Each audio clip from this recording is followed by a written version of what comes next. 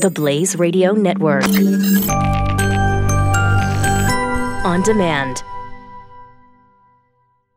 Alexandria Ocasio Cortez was on with Jake Tapper last night and talked about all kinds of things. And one of the things happened to be Brett Kavanaugh's confirmation. That was because, you know, as a person running for House of Representatives, hold on, no, she would have she has no say. Hold on, no, it's pointless. She has no say. Really, only senators, right? I mean, she's an American, and anyone is welcome to their opinion. Yes, that's fine. Yes, but but Jake Tapper brings this up just because it's going to be sensational. Yes, and they know that she's going to give him some red meat to use. Right, that's all it is. Yes. And she did. Yes. So she offered up a take on the Brett Kavanaugh hearings. Here we go. There's this new accusation this week from an anonymous woman about Supreme Court nominee Brett Kavanaugh from an incident more than 35 years ago. It was leaked to the press by Democrats. Do you think Brett Kavanaugh deserves the benefit of the doubt here? I think that I believe, well, first of all, Brett Kavanaugh should not be confirmed to the Supreme Court under any circumstances, whether Hold it. Under any circumstances, regardless. Shocking. And shocking from coming from her. Jake didn't say why. Wait a minute. He should not, under any circumstances, should he be confirmed. So here we are. There is a nuclear disaster. We live in a post-apocalyptic society, and Brett Kavanaugh is the smartest man on the planet. Under no circumstances should he be confirmed. No. If every other choice that President Trump offers up is a convicted murderer and pedophile. Yes. Under no circumstances. There's not a circumstance where he should be. Not according to her. And why?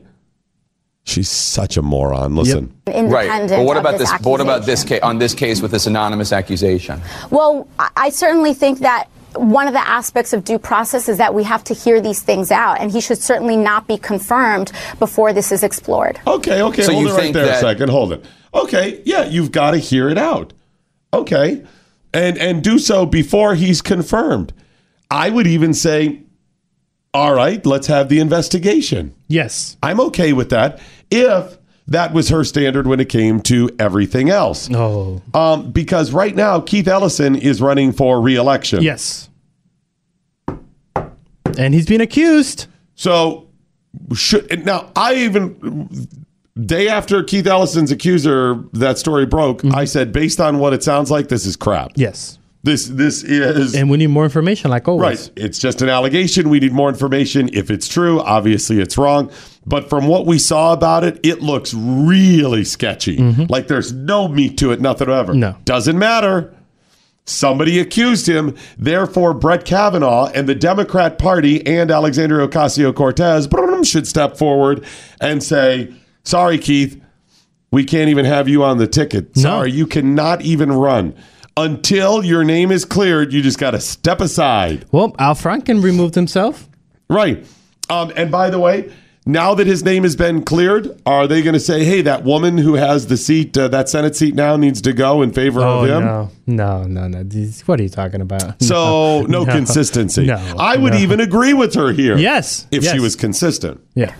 So you think that, do you think an anonymous accusation is enough? What if the woman decides that she does not want to come forward? There are a lot of people who think that the kind of due process you've called for has not happened here. This was not raised in the public confirmation hearing. It was not raised in the written requests for comment. It was not raised in the private closed session. There is a process for this to happen. The Democrats had this information in July, but it didn't come out until a few days ago. Yeah, again, I think that really when we talk about process and due process and justice, it must center on the victim. I cannot say whether what should be done and what should not. Hold it. Center on the what? Victim. You don't know if people are victims. Due process does not center on the victim. I mean, it really doesn't center on either a victim or a perp. It's due process. It's justice. It's get the information out, go through the system. But she would have a little bit of credibility if she says center on the accused. Yes. No, it should not, or center on the accuser. Yes. That's fine. Yes. The person making the allegation, Yep. because they're a potential victim, she would have a little bit of credibility there, but she has none. Because the accused and the accuser both need to be treated fairly. And isn't that why it's called the justice is blind?